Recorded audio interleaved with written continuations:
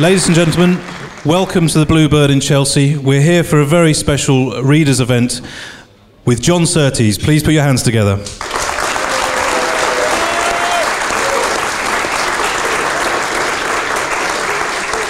I'm Damien Smith, the editor of the magazine, and I'm joined by our editor-in-chief, Nigel Roebuck.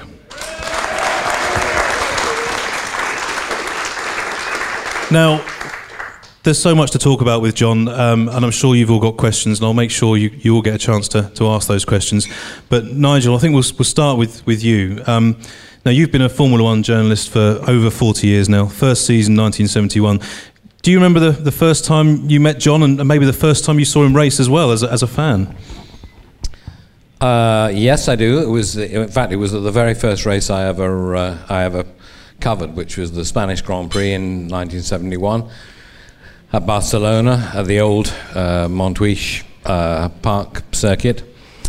And I was extremely fortunate because it was my first race. I knew no one, except that at Good Friday, Alton Park, Formula One, non-championship Formula One race, I very sort of timidly introduced myself to Rob Walker. And Rob said, "Well, in Barcelona, come and find me," which I did. And Rob took me round the paddock and literally introduced me to everybody, including John. And of course, at that time, it was the Brook Bond Oxo Rob Walker team. So you were actually driving for Rob, and that was the first time my first race, and that was the first time we met. What do you remember of Rob? Well, Rob somewhat came to our rescue, I suppose. When I decided that I'd had enough of being sort of led up a garden path and disappointed with some antics which were all happening from a certain team in Bourne, I thought that, which was a great shame because it had been a fantastic team in earlier years, I thought that enough of this, I'm going to do my own thing, and I'll build my own car. But we didn't have enough money, and you had to buy a Grand Prix engine at £7,500, a Grand Prix engine those days. And we managed to put a budget together to build that first car of £22,000, right from scratch, building everything in the little factory in Edenbridge. But Rob came to the rescue and said, I think we can get some sponsorship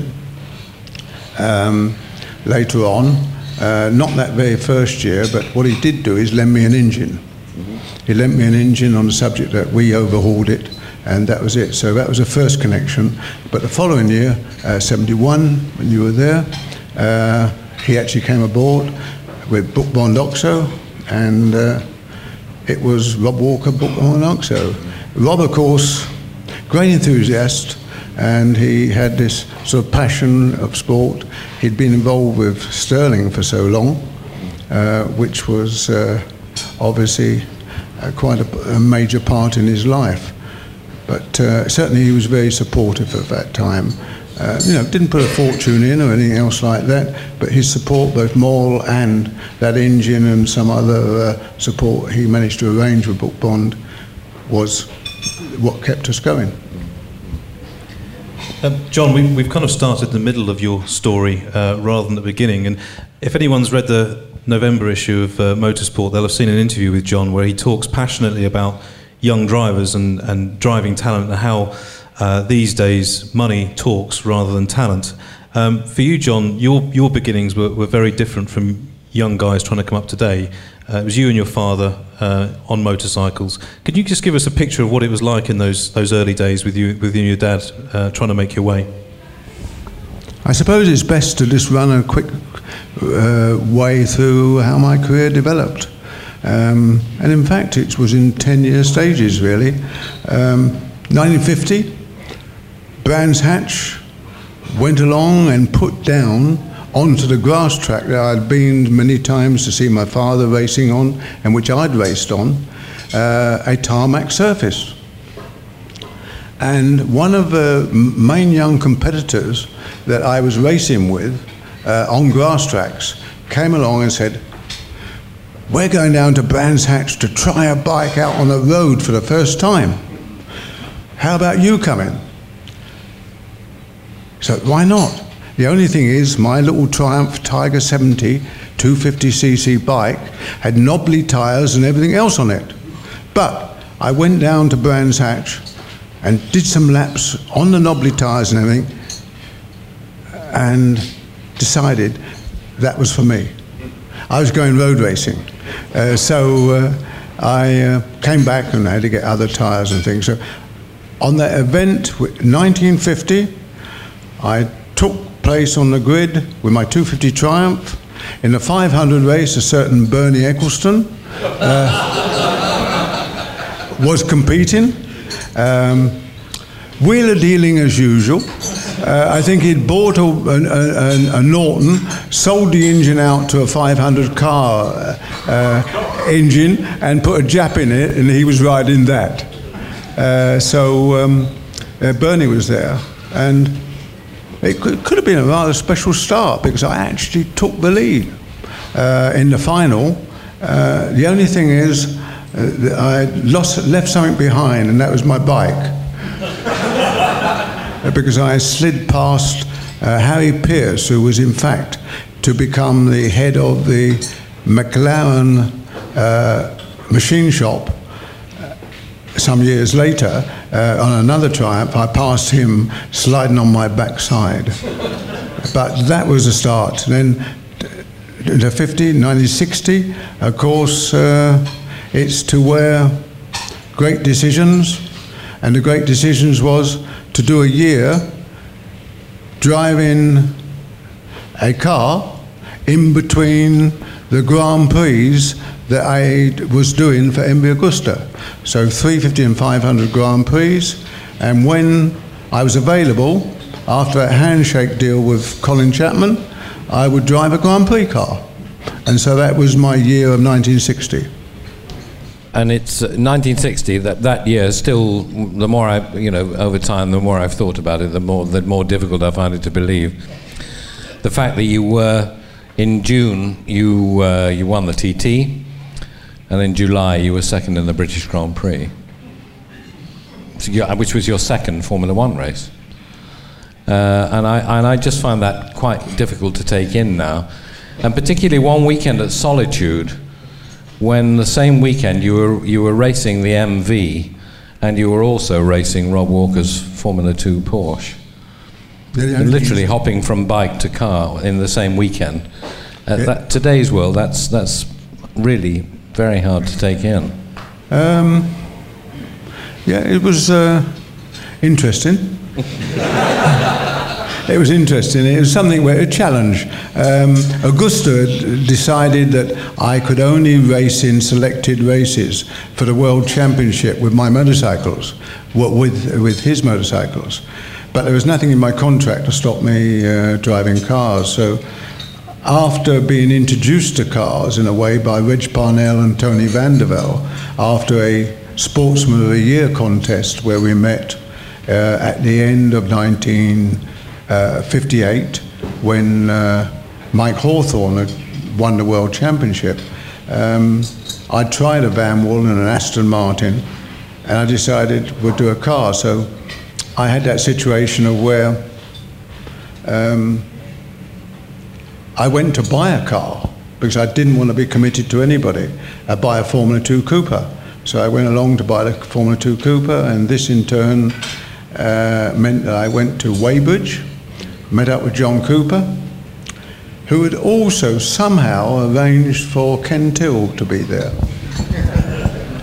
And out of the shadows stepped this tall gentleman, and he said, "I've entered you for Goodwood in my Formula Junior. I've spoken to the RAC, and they will get you a license subject to you behaving yourself." So I duly turned up at Goodwood.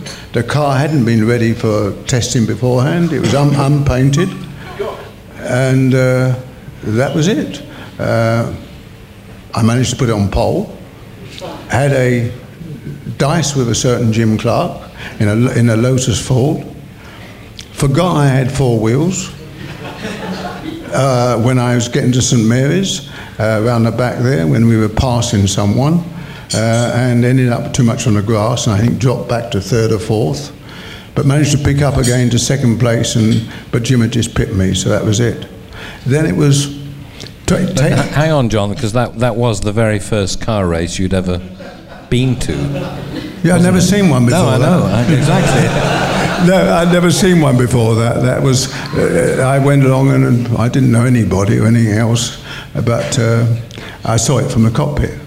So that was it. But I suppose it's the best way, drop in the deep end. My dad was always that way. He always sort of tended to do that with me. However, chief mechanic Dad, second mechanic me, and number one driver me, and we go off for Team Surtees. It wasn't named that way those days. Goes off to Alton Park, and we finish in front of all the other Formula 2s apart from the Works Lotus of Innes Island, and come second. And then it was the International Trophy at Aintree, where the Porsches, the all-conquering Porsches came, and I tried obviously to beat those, but we had all the Lotus team and the Cooper team, etc. there as well. But at least I finished in front of all the British entry and came first British car and set that record.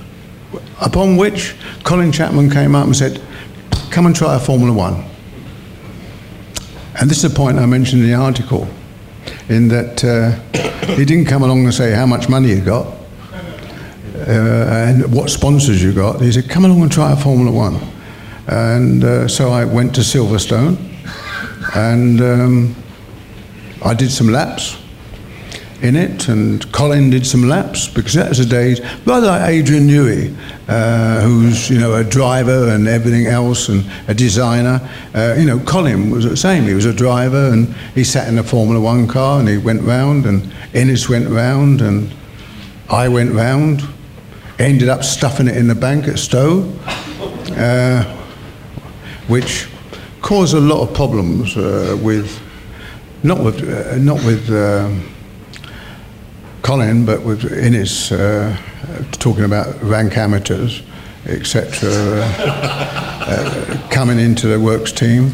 But the end result of the day was Colin saying, "You're going to be my Formula 1 driver," along with Jimmy and Innes. So I said, "I can't, I'm a motorcyclist, I've got championships to race." "Well, when you're not racing a bike, race a car." And so that's how it started. It's one of the great what might have been really of motorsport history, that at the end of 1960 you could have stayed at Team Lotus, and what a super team we'd have had. Forget Lewis and Jensen, you know, John Surtees and Jim Clark at Lotus through the 60s would have been something else. Just explain to us a little bit why you decided to walk away from Lotus, and what Chapman was like to deal with in those days. Colin, let's face it, all the Formula 1 teams which were being created in England, following on from Vanwall. Vanwall was, in fact, I suppose, a renaissance of the British Grand Prix effort. And the rest of them were a bit kit cars. I mean, they couldn't have happened if you hadn't had cars like Triumph Heralds, and you go along and use Triumph Heralds uprights and steering racks and all these sort of bits, and then go along, and Colin had his little factory in the same road where they made tubular furniture, and he'd go along and get the tube from down there as well, and make the chassis, etc. So they were all a bit of a backyard job, but you know, the concept and the cars worked. The Lotus 18, I think, is probably the most competitive car I ever drove in my whole career. You know, that's saying something, in that first year, that car was probably, compared with all the other cars I drove, it's probably the most competitive one I ever drove. And it's fabulous, a bit frail, but I did those races, and at the end of the year, Colin said, "You're going to be my number one." He said, "Choose your teammate." So I didn't have much hesitation. I said, Jimmy, we got on well together and everything else. I said, Jimmy. And so that was all fixed as far as I knew, and I decided to retire from motorcycling and etc. Then a cloud on the horizon, like a atomic cloud appeared, and a very noisy one in the way of Innis. And with some justification, I think. Innis said, what about my contract, etc. And so I got embroiled in being in the middle of a big row about Innis having contracts and the rest of it, and this was taken up by some people in the press, etc., where, you know, I'd come in and there was creating this havoc. And so, in a way, I was perhaps a little too sensitive. I should have been perhaps a little more like one or two other drivers I could mention, and disregard those personal things. But I walked away from it. And so for a moment, I had nothing. I had stopped my motorcycling career, and I'd stopped my car career. And so that moment lasted for a very short while, and Reg Parnell jumped in and said, we got Works Coopers. We can put you in a Works Cooper at Yeoman Credit. The only thing is that when Esso, I think, heard about it, they told Coopers, you don't supply them Works Coopers. You supply them production cars. So I ended up with Yeoman Credit and a production Lotus, a production Cooper, sorry. And so that was it, and so that's sort of how I didn't continue with Lotus in that time. But in fact, John, at that time when you did the deal with Reg Parnell, you had already, for the first time, actually turned down Ferrari, hadn't you? At the end of '60, wasn't that the first approach from Ferrari? Yes. Enzo loved, his background was in motorcycles and things. He used to have a Rudge racing team and things like this, and so, you know, a motocyclist were rather special to him at times, and so they asked me to go out, and so I went out and I was shown into this office, and the old man was sitting there with just this light and his picture of Dino, his son, up behind him. It was fairly dim, but I'd come across all this before with Augusta to some extent. The dark glasses were very similar, etc. So I went in, and I was then told by the sort of manager there at the time that we were to go to Maranello, and we got this team, we got that, we got these cars, we got those cars, and everything else. And of course, they did have some, you know, fantastic cars in the making with the V6 engine for the beginning of the new formula. But they also had a whole long list of drivers, and I said, no. I said, I don't know enough about this driving to really come here and be able to stand up for myself. I need to be a little more of a proven entity to myself before I'm going to take this challenge on. So I said no. They said, we do not ask again. But they did. So that was that bit of story, but it was that thing because I loved Italy. I loved the food, I loved the people, and it was a special time. You did actually turn them down a second time before it was the third time when you actually said, yeah, okay, now I'm ready, wasn't it? Isn't that right? Well, I got an inquiry via a fuel company about it, but I decided that the situation with Lotus, and there was only one person, I thought, who could perhaps rival Lotus and perhaps come up with a car, and that was Eric Broadley. So And it was very convenient because Eric Broadley had his little factory 1 street away from where I lived in Bickley, Bromley. And so I went to see him and said, Eric, would you build a car if I can get the finance? And I went to Yeoman Credit, who were then becoming Bowmaker, and said, you know, would you finance the building of these cars, if that's the case?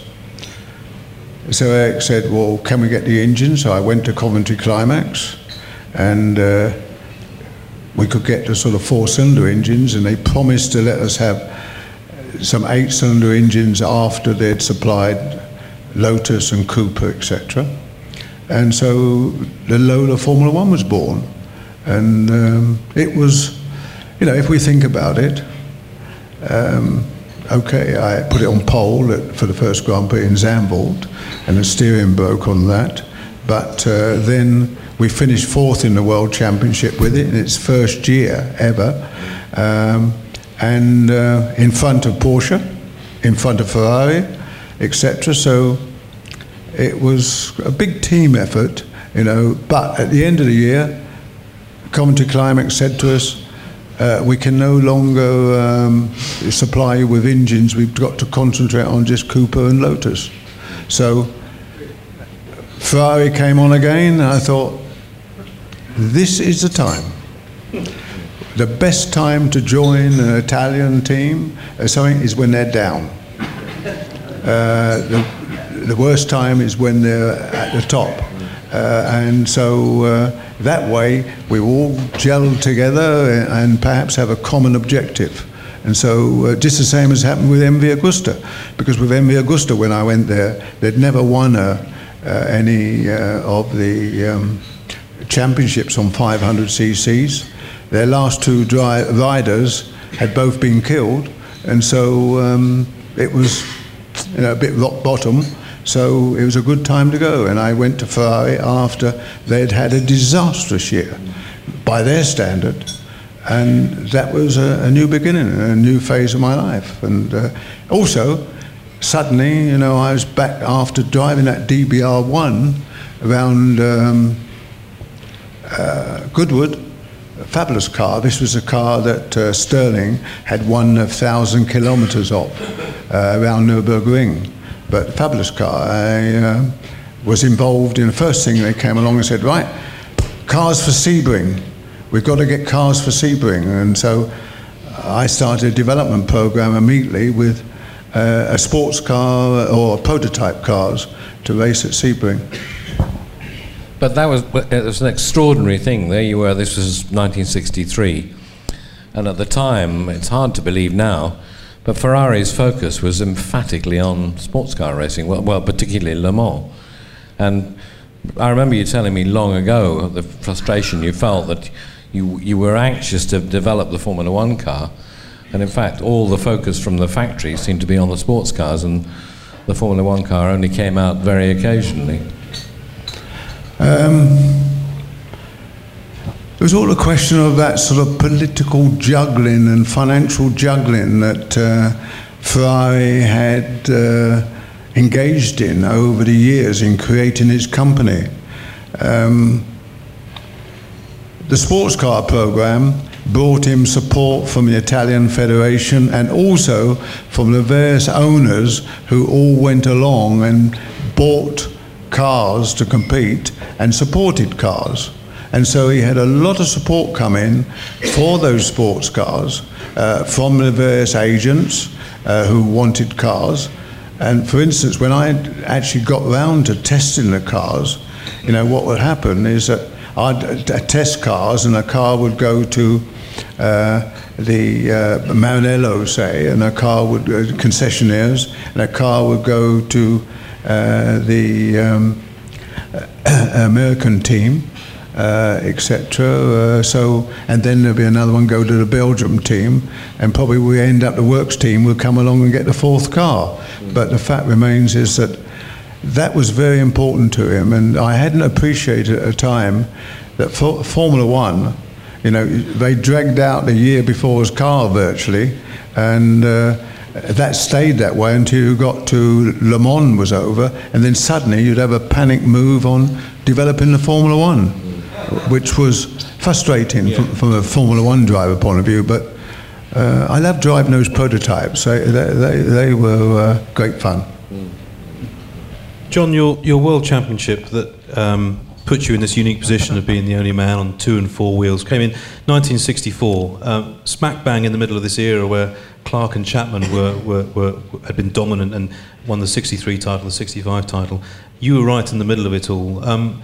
Just give us a flavour of what it was like to be a Formula One driver in that era, because the wealth of talent that was in the sport at that time was really unprecedented and probably has never been matched since.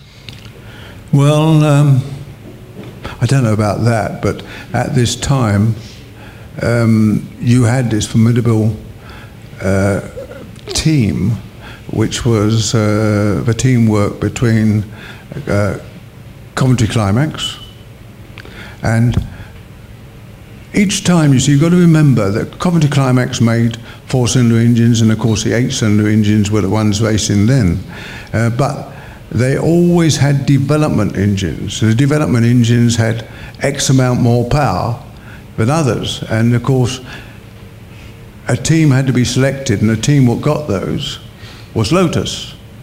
And same as what happened when the Cosworth came about. The same applied. The development engine went to Lotus until Jimmy got killed, and then it ended up with Stewart and Kent Hill, etc. But those engines always had, you know, a stage or two further advanced, so they'd have their extra horsepower. But Jimmy, you know, a superb driver. Colin were a car which was very user-friendly. It wasn't a car you threw around like a Cooper, or to some degree a Ferrari. It was a car which could be well driven economically, you know, and not use the road but use it efficiently without it travelling sideways too much. Colin had that sort of knack, and so it was formidable opposition. And Ferrari, of course, we had this business of where we had our hand tied behind our back. We could have sewed up the championship earlier on in the year. A freak situation happened in the Zandvoort race, not the Zandvoort race, sorry, the Austrian race at Zelvig, where you'd never believe it, but a hand-made, forged steering bearing on the track rod, you know, broke. God knows how it ever happened, but these were sort of parts which, you know, made you feel very confident in Ferrari. And on that occasion, on this very bumpy airfield circuit, I go along, I'm leading the race, and what happens? The damn thing breaks. And so that's it. And so we have that. In America, I'm sort of there with a possibility of winning the American Grand Prix, and I'm with Jimmy, at that time Graham in the BRM, and sort of dicing there, and I think, right, I've got it all lined up where I'm going to sort of perhaps do my big effort, and we come across, I forgot it was someone we're lapping, and I decide that he's going to be that side of the road, and I make a mistake. He wasn't. He decided to go that side and had me all over the grass, and so I lost out and lost a chance of an actual win there. So there was the odd thing. It was, and in Spa, the thing looked like going well, but it burnt a piston. So we'd had our chances which would have made it easier, but it was very satisfying, and what you'd like to have thought is that that would have really spurred them on to do a fantastic job for the following year. But unfortunately, we entered this period when there was a lot of uncertainty at Ferrari, and what had happened is that there was a threat of a Ford purchase. There was also a threat of other takeovers, and I think the old man was feeling the pinch. There was all sorts of economic things, and so we ended up with not developing the flat 12, 1.5 litre, which in fact was probably in the one race I drove it, or at least a practice I drove it. It was probably the finest competitive Ferrari I ever drove. That was at Monza in 1965, but it was only 1 week before I had my serious accident in Canada, so I never had a chance to drive it again. But that race, I reckon I could have played with the opposition because it really was flying, but the clutch failed, so that wasn't to be. But that was the situation there. It was an extraordinary time, though, John, that at Ferrari, because I mean, that year you were driving with the V8, and Bandini was using the flat 12 all the time. And then the following year, again, Ferrari were using different engines in different cars. So the Bandini started the year with the V6 engine, which actually you preferred, and you were, particularly at Monte Carlo, stuck with the V12, where the V6, you would have won with the V6. And it seems now extraordinary that Ferrari were entering 2 cars at every Grand Prix with different engines. Well, it's political, and also I think we're back to that question of finance, of resources and what was available. The story about that is that in 1965, I persuaded Ferrari. I said, let me do the Tasman series. Let me go off to Australia and New Zealand and do a Tasman series. Let's take one of the Formula 1 1.5 litre cars and let's put a 2.4 6-cylinder engine in it and, and make a real flyer of a little car. So that was all being built and was built. And then, of course, I go off to Mosport and driving a Lola, which in fact wasn't my car. It was the second car of the team, which should have been driven by Jackie Stewart. But he said he wasn't very happy with it, so I went out to test it, and the front suspension failed, and I ended up, with a broken back and on a danger list. So that was it. But out of that, Ferrari was fantastically supportive. When I was sort of able to communicate again, he came on and said, what's the matter? I said, I'm rather smashed up. Which side? I said, Sinistra, the left-hand side. We'll make you an automatic. Making automatic, things like this. And normally you think, a team like that would say, here he is at death's door and this and that. We'll get another driver signed up. But he never attempted to do that. He gave confidence that I'd come back, and his insurance actually paid for my hospital bills and things like this. So I went back eventually once they pulled me straight down at St Thomas's Hospital, etc., because I was about 4 inches short on one side before the old Mr. Urquhart decided that he'd get one end of me and his registrar at the other end and pull me straight, which I did, within half an inch at least. And so I went back to Maranello for the first time, having done a bit of convalescence.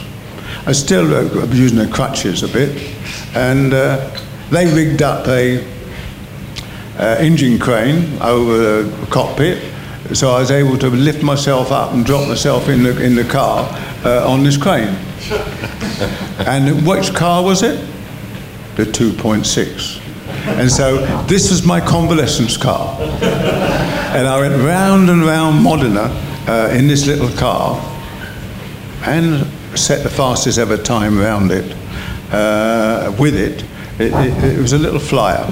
And that was it. Well, we then wheeled out the new 3-litre V12 Grand Prix car. And so what happens is that I obviously had kept my ear to the ground, and the engine which was going to be designed, I think again, probably monetary restraints, wasn't, and so an interim engine was made, which was a short-stroke version of a sports car engine. So instead of the sort of 330, 340 horsepower, which we thought we'd start off with, we had about 290 horsepower in it. So I went out to Modena with it, and I went round and round, and I was, 2.5, 3 seconds a lap slower than I'd been in a little 2.4, which didn't please me at all. And I came to Silverstone with it, and going up the straight to Stowe Corner, the 2.2 litre BRM of Stewart blasts by me, which wasn't very pleasing. And so I conveyed my thoughts to the old man back there in the right sort of tone. And I said, right, Monaco, I'm going to use the 2.4. So we go to Monaco, and Mr. Dragoni, the team manager, says, Ferrari make 12-cylinder engines to sell to the public. Their cars are 12 cylinders. Therefore, you are number one driver. We must be seen that you drive a 12-cylinder. I didn't see the rationale of that. I thought, I said, aren't we here to win? But I said, look, okay, I'll row it along and the rest of it, but I doubt whether it can finish the race. As it was, I kept it in front all the time. It kept going, and then the gearbox broke. But it was a struggle, and it was a set the scene for what was then to happen and develop during the year. Following that race, mind you, engineer Rocky, who was the main project engineer, came up with some design changes to the existing 2-valve cylinder head and found us about another 20 horsepower. So by the time we got to Spa, the car was much better. And that's the race which I won. Well, we've only just got on to the Machiavellian Dragoni. It's a perfect name for a villain, isn't it, really?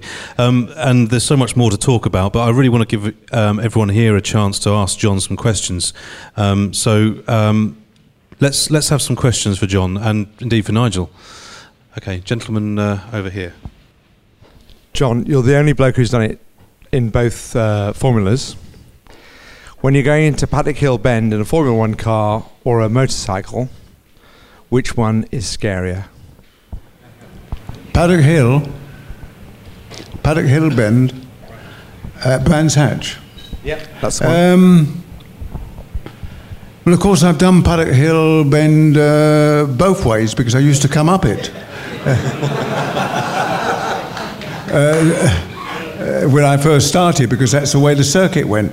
So I know it fairly well. But no, Paddock was one of the corners which is a bit of a teaser, and rather a corner which can make a difference, not only from the point of view of the speed into it, but the most important thing with Paddock Hill is, how quick you can get in, but also that you don't go into a point where you have to crush yourself all up and get yourself so mixed up that you go slowly up the hill again. So it's very important to get in quick, but get round them nicely and on the power early so you get the maximum launch up the hill out of it. But no, both a bike and a car. A good bike. The MV was difficult there because the exhaust pipes, etc., as you go to the apex and you just go over that bump, the suspension would sit down and you're on sort of pretty well inclined, and they grind on the road, so that would lift the bike up and you were in a little bit of difficulty with it. But with a Norton, you could go around there in a way which you really felt satisfied afterwards. So that sort of corner, perhaps a bike, it gives you the biggest sensation, I would think. Was that true also of Bournonville at Spa? The old Spa, which you did both. Spa, Bournonville, the old Cocoa Bends. This is very, very special places, and that's where if you get a bike and with the later type tyres we were using, although they're only sort of perhaps 4 inches or so wide, they were able to get to a point where you could actually get the bike driving nicely all the way through there, and to a degree of drift on it, so that you had very nearly a slight opposite lock. That was the way the MV started to handle as we got to the 1960. A car, when it was nicely set up and everything else, and you were going through there, would give you a very similar sensation. In fact, the difference between bikes and cars on some of the sort of rather nice fast corners, particularly which used to exist on circuits, wasn't so much different. It was still very satisfying. I think there's nothing quite like fast corners, which are not quite 10/10ths, ones which are just, on that edge, are the most satisfying thing to get right. And where all the time can be made up between the good and the not so good. Good question. Let's have another one. Over there's a gentleman. Mr. Surtees, thank you for coming this evening. One of my colleagues is a very fortunate man. He owns 2 of your chassis. He's got a Formula 5000 and a Formula 1 car. Both, I think he tells me they're very similar chassis, but different engines. And he prefers the Formula 5000. We are amateur racers, I hasten to add. What are your feelings about the two? Well, of course, the Formula 5000 is quite a different motor car, with a big lump of 5-litre Ford engine in the back. Well, a Chevrolet engine normally we always used, but that's quite a heavy lump in the back, and so you drive it quite differently.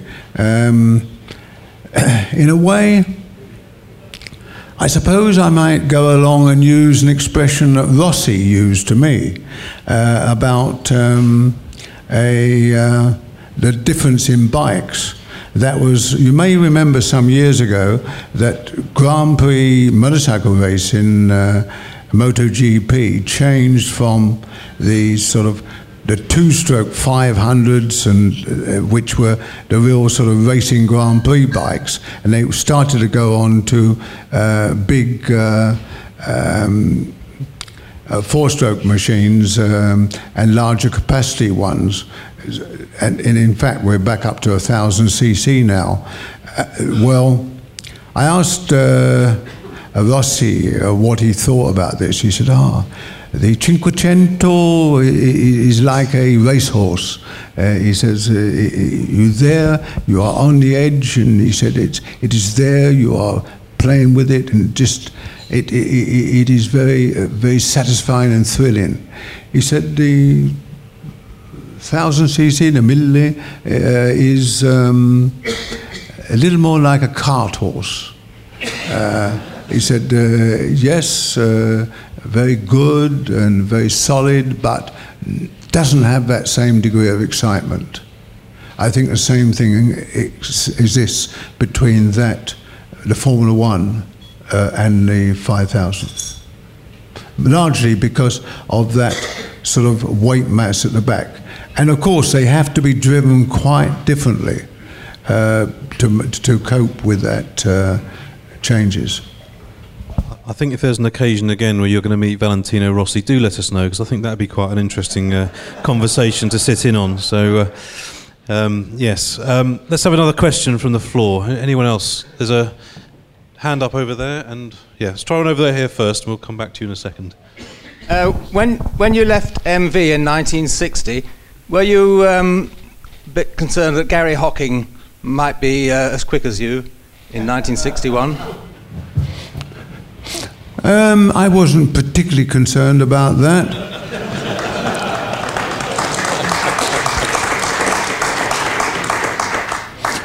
My own attitude has always been that if you're going to be in any teams, and this didn't apply to Gary, because the fact is I'd seen Gary with Nortons, and I'd seen him at MVs and everything else. There was situations where on teams like we saw with Jenson Button when he went into Hamilton at Mercedes. I think that was quite a good policy, because if you consider that someone is perhaps the fastest that the best thing to do is probably be in that team, because you're for sure going to prove yourself. And I think that, Gary probably had some of that attitude in that obviously he wanted to beat me and would have wanted to beat me. But at the same time, if you go along and look at times and things which were done, I don't think they necessarily matched that well on a number of the circuits the following year. So Gary, a very competent and a very aggressive driver, a rider as such, but that was not a consideration on why I should change my career at all. Frankly, I let myself run my life rather than other people. Good answer. Okay. Let's have another question. We've got a couple over here.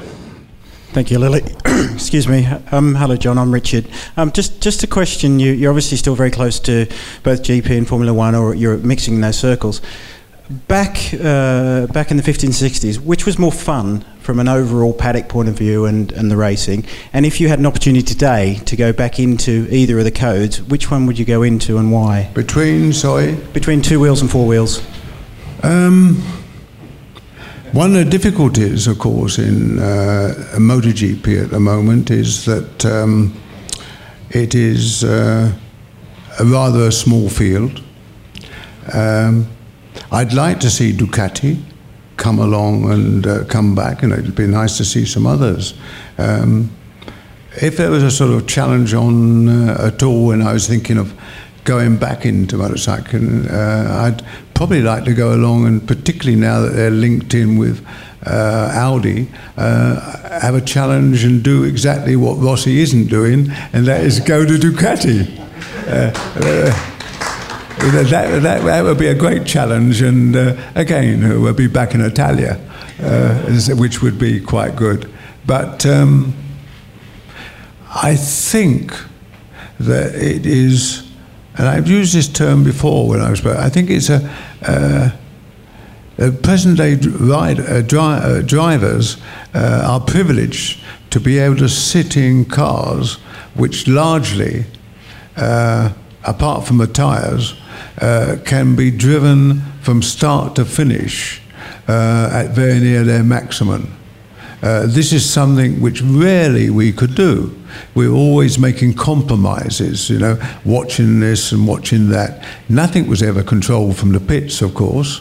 It was all down to you. So watch the gauges, watch this, watch that. And so you're doing those compromises around it. And I think that one, to have the safety which is involved in the car of today, at least the Formula One car of today, and two, to have that degree of engineering that is there, which provides you with cars which can perform from not a drop of the flag anymore, but from the lights going out to the finish, is a privilege, and it would be, I think, a real challenge to take that up. But one aspect I don't like at the present time, I don't like this tyre situation.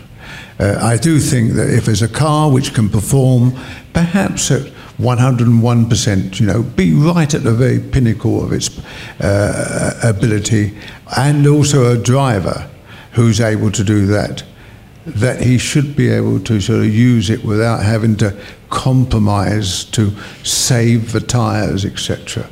This is something which I don't really like. Forgive me, John. Something just struck me when you mentioned in Ducati. You once said to me, when I look back on my career, what I did all the time was, instead of making the sensible decisions and going to the right team, I was always captivated by the challenge of, I can make that right. And I remember you saying that particularly about Honda, for instance. So it's interesting that there's a part of you that's still sort of drawn to, Ducati, because with Audi there, we could pull it together, we could make it work. You should have been my manager. Of course, we didn't have managers in those days or anything else.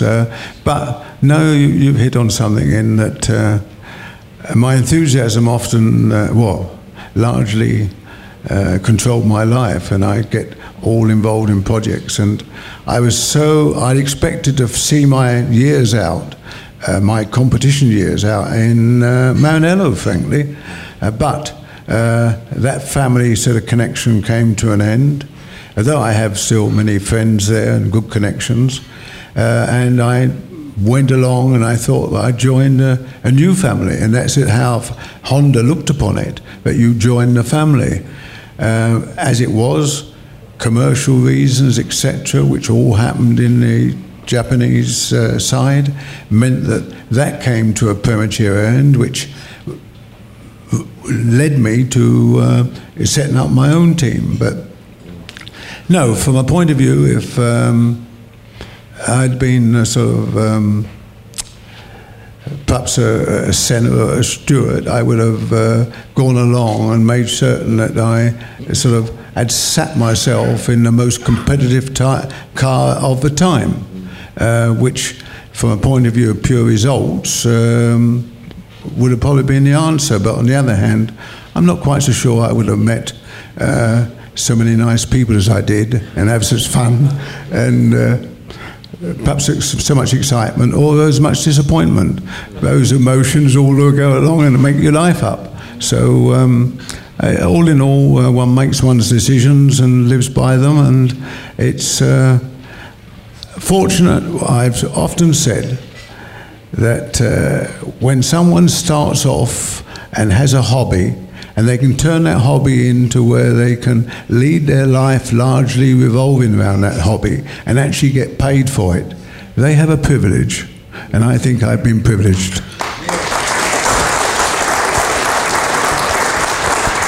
Okay, we've got more questions over here, so gentleman over here, and then we'll come back to the middle in a second.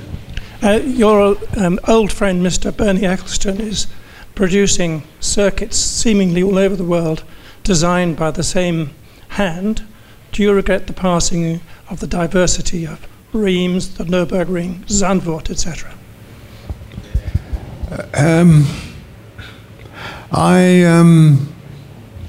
One of the things that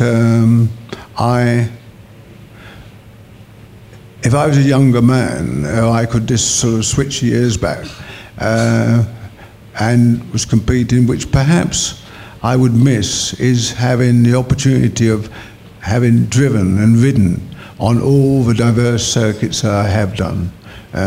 All those various challenges and perhaps stupid risks and things we took, which were all, accepted at the time. I would perhaps have missed that.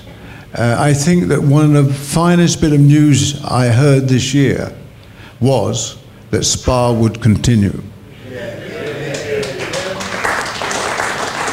Spa is not the old Spa I raced on, but as a link between the past and the present, it's the finest example that I know. And when you go into that paddock and the rest of it, you can't help but perhaps feel the spirits of the past are still there. It's a very special place. Okay, some more questions. We've got a few in the middle here, so if we can maybe pass the mic around. John, a question about the days when you were running your own Formula One team. Those must have been interesting days, going from being a driver for another team, then driving for your own team. I wondered who were some of the interesting drivers you had driving for you at that time, and who was perhaps the most rewarding or the most interesting that you had driving for you when you were a team owner? Well, when I formed my own team, I sort of became a part-time driver. I was the development driver because I'd sort of have to be there. I was sort of chief procurer of sponsorship, and I was sort of perhaps workshop manager at times, and part designer and bits and this, and it is what happens when you have a very small company.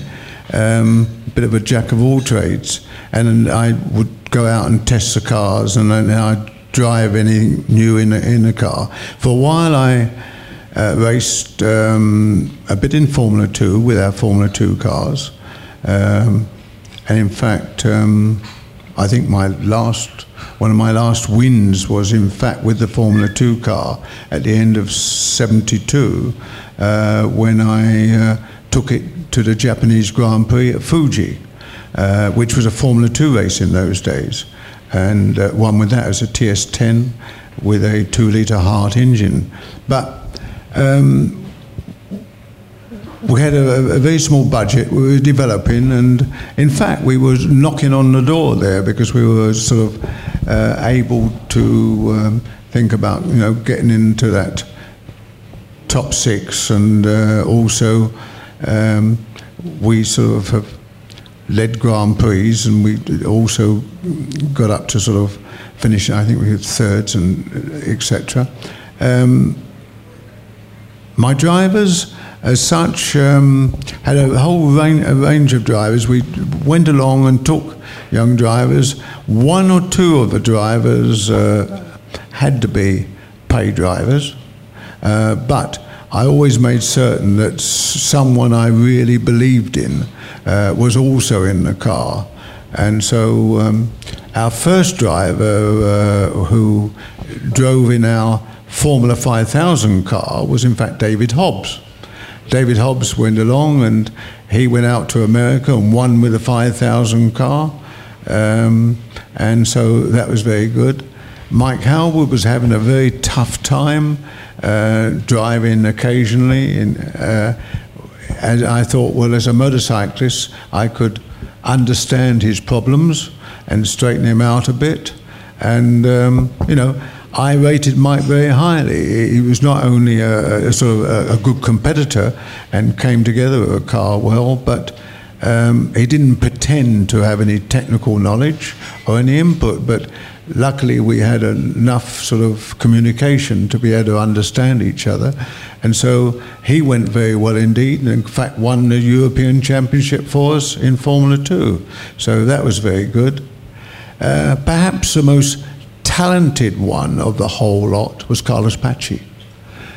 Carlos Paci was a very special driver, and we gave him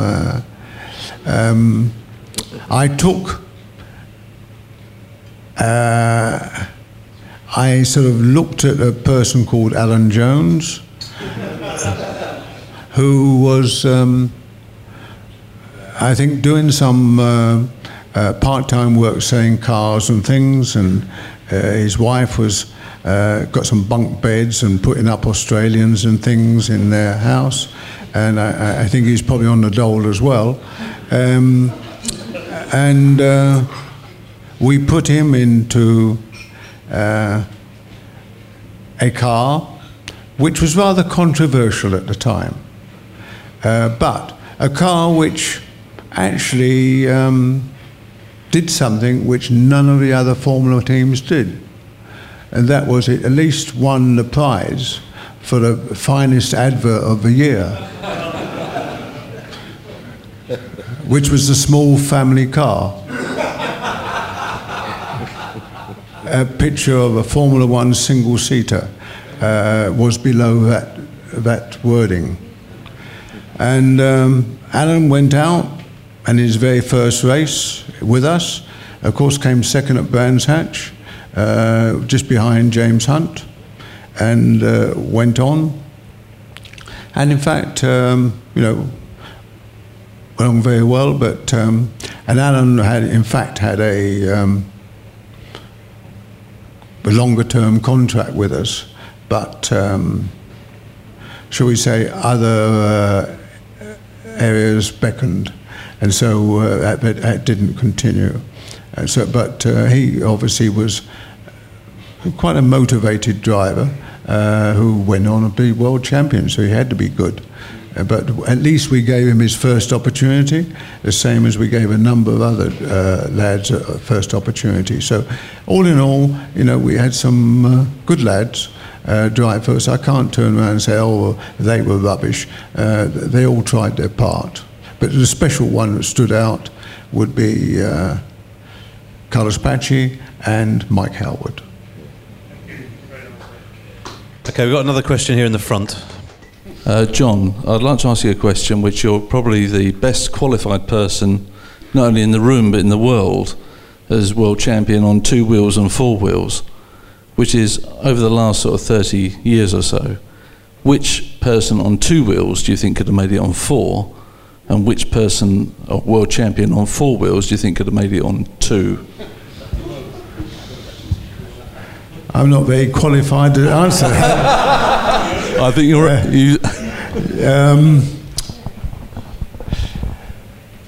You see, the reason why I was able to change from bikes to cars was because, despite the question which came from the other end of the room there, I was still getting better as a motorcyclist. I was still on a sort of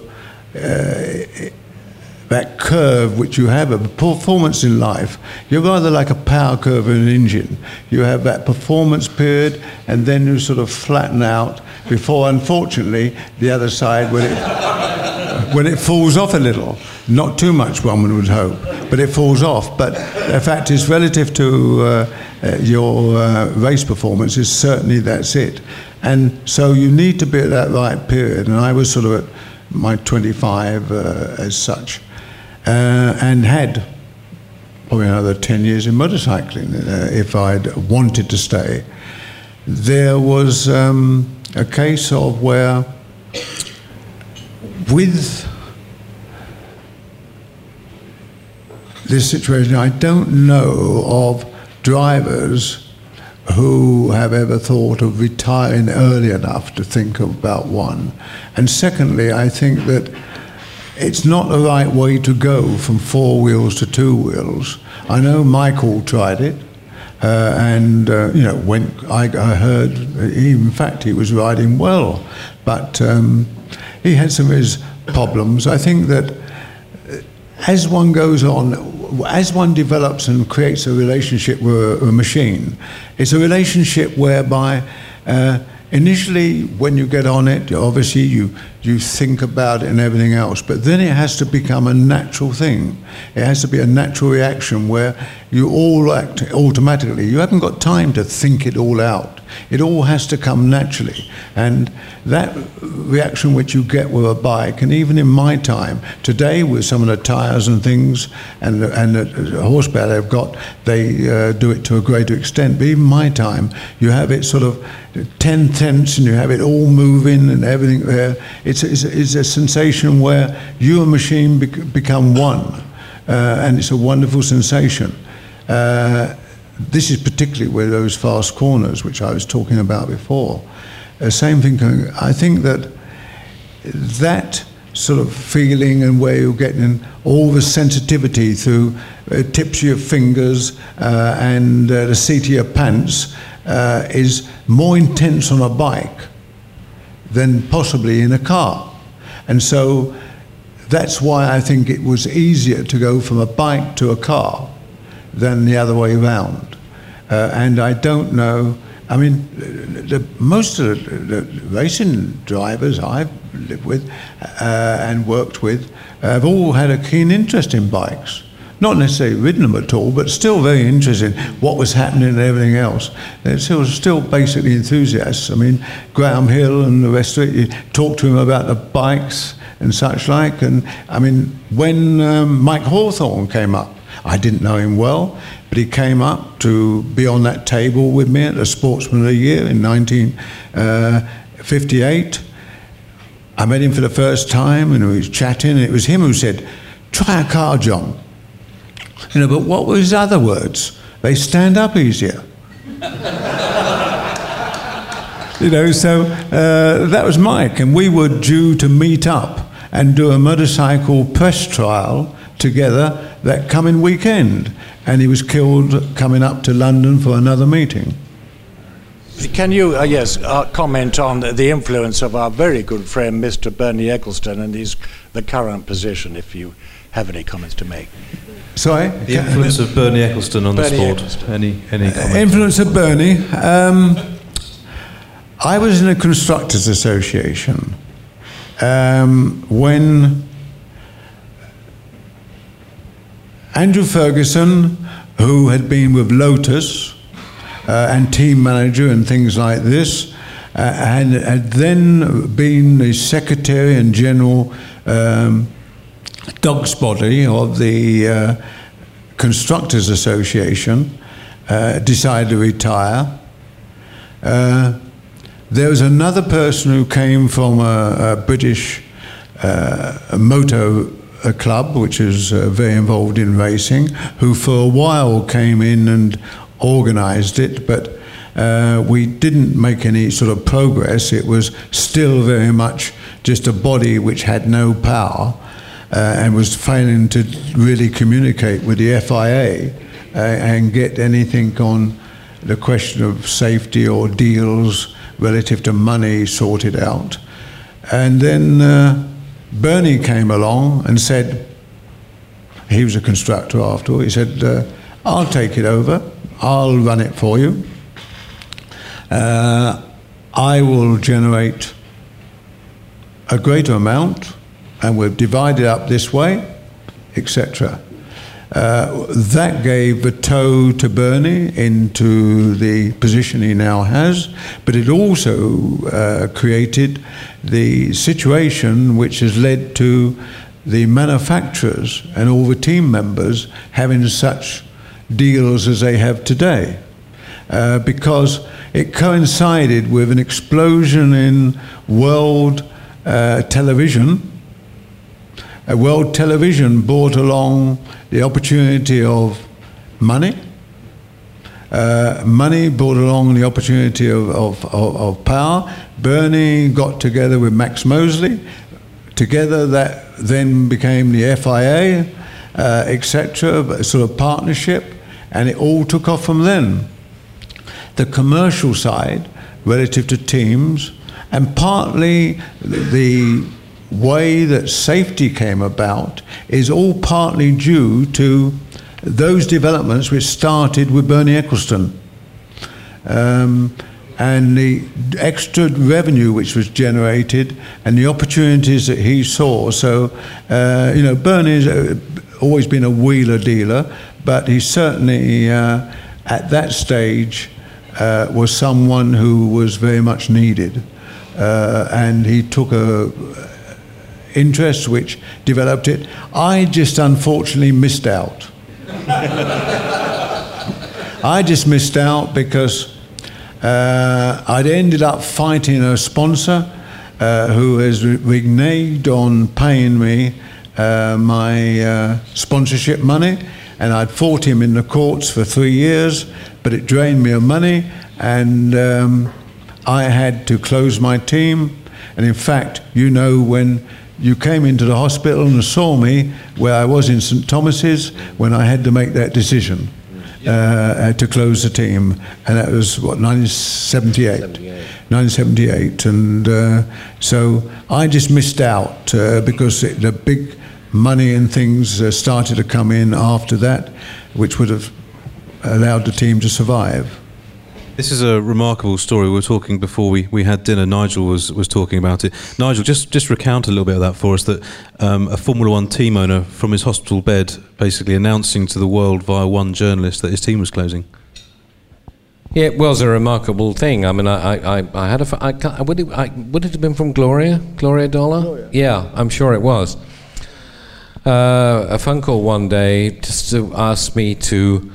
She said, John is in St Thomas Hospital and he'd like to see you. And I said, I'm fine, okay, well, I'll go. What's it all about? And she said, I'll leave it to him to tell you. So I went along there. I can remember your leg was up in the air like this, and this was all actually a legacy of the Mossboard accident, wasn't it? The Can-Am accident. It was a legacy. It was going back in the accident in in Canada. Yeah. Where I'd been back to St Thomas's, and there was some problems, blood infections, etc., which had been created, which continued the problems. Yeah. Anyway, and the stress which this action brought on had accentuated the problem and caused other, which ended up St Thomas's. Yeah, yeah. So I can remember, and I walked in and said, "How you feeling? How you doing? How you did that? Whatever, you know." And I was sort of thinking, why am I here? What's the reason for my being here? And then you just looked at me and said, Nigel, I've decided enough's enough. Never forgotten that moment. And then you went on to say, I've decided I'm pulling the team out of Formula One. I've got to the end of where I can go with this. And it is remarkable now in today's world to think that John simply summoned a single journalist, to his hospital bed to announce that he was withdrawing a team from Formula One. I mean, can you imagine if HRT pulled out today, there'd be a bloody great press conference somewhere, And yet here was just John simply talking to me, and I at the time I thought it was amazing. I mean, now 24 years on, it seems 34. beyond. Oh, is it? Sorry. Thank you, Damien. Sorry. You also came cheaper, of course. Well, that's true. Yeah, that's absolutely right. Then they would do it today, but before that, of course, I'd had another meeting which I told you about. I think Renianu had come in to see me because at the end of the year we'd had some problems with Vittorio Brambilla and his connection with Alfa Romeo, which had interfered with the team, and then he'd had an accident, and so I needed another driver. So I asked Renianu to drive for me, and in fact Rennie came in and did 2 drives and was in a position before having a tap-it fail. I think he was lying 4th in the American Grand Prix, etc. And so it was looking highly promising. And I was thinking of perhaps, trying, if I was going to continue, trying to put the team around him. Well, he came in to see me in the hospital and he said, "John, how are things? Can I do anything? What's happening for next year?" He said, "If you are running a team, I'm going to drive for you." He said, "Renault have offered me a deal." A Frenchman here saying about Renault offering him a deal, but he wanted to drive for me. He said, "I want to drive for your little team." So I said, "Rennie, go and sign up with Renault." Because unfortunately I'd reached the end of the road. And so that was it. And what it ended, we had a development car underway, which was a ground effect car, which actually the following year that car was in fact taken out in the Aurora series at Silverstone, and Gordon Smiley won the race with it and set a time which I think would have put it about on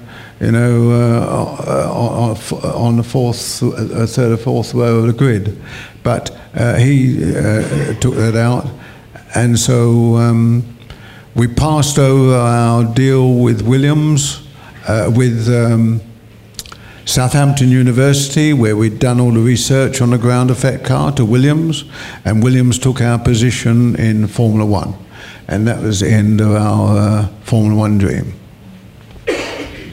Right, sadly, we are starting to run out of time, so I want to get in another question from the floor before we close. There's a chap here in the front who's been eager to ask a question for a while. I'm going to hand you the microphone. Thank you. I wonder, John, what particular personal or driving memories you have of Jim Clark that might stand out to you at this stage, many years later? Jim wouldn't appreciate this. Sorry, Jim. A little story about American Grand Prix. We all go off to Riverside. And Riverside is out in the desert, as one may know. Circuit we would race on in Can-Am and things later, but I'd never seen it before. Usual in practice, we had a spasm of gearbox problems. The old sequential gearbox on the Lotus, when it worked, it was great, you know, but so many times it didn't work. And it meant the grid position wasn't particularly good. I was always sort of anxious to make haste a bit quickly up the grid, and so the lights went out and I had to sort of go at first lap and through the bottom section, came out over the top end, and there was Jimmy in this little group just before me, and there was Innes up in front of him, and I got a good drive out of that corner, and then I made the first of my mistakes. This was a situation where you came out of a right-hand corner, it went over a brow and then in the desert, and then it entered a left-hand corner further on. And I went over to the left-hand side of the road, and having got a little bit of a draft, I was there, and I just got past Jimmy before losing the car completely, which unfortunately meant that I T-boned my teammate, Jimmy. And that put us both out the race. But there's another part to the story. Before this race, because it was the highest paying race of the year, the Americans had put up a big purse. Colin had said, what we must do is divide the money. Whatever finishing positions we have, we divide it up equally between us. Innes wasn't very happy because he finished up there in second place, I think, or won it, and of course had to share all his money with me and Jimmy. But the big thing about it is that, you know, Jimmy just considered this was, you know, one of those things, and it could have happened to him because, you know, what I'd done is underestimate the fact that you didn't use the left-hand side of the road, you only stayed on the racing line because otherwise you was on a bunch of sand, and that was it. Perhaps it's, again, my enthusiasm got a little better of me. But Jimmy was there, but we travelled around an awful lot together in that first year. And it was, in fact, when I sort of first married, he was my best man, but I told him that was the only time I would admit it.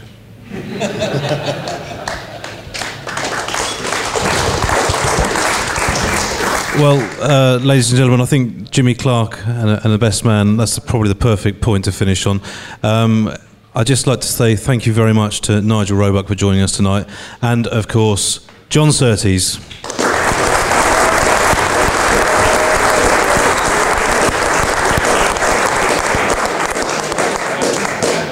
I just wanted to add one last thought. Is there anyone in this room who can comprehend how this man wasn't knighted years ago?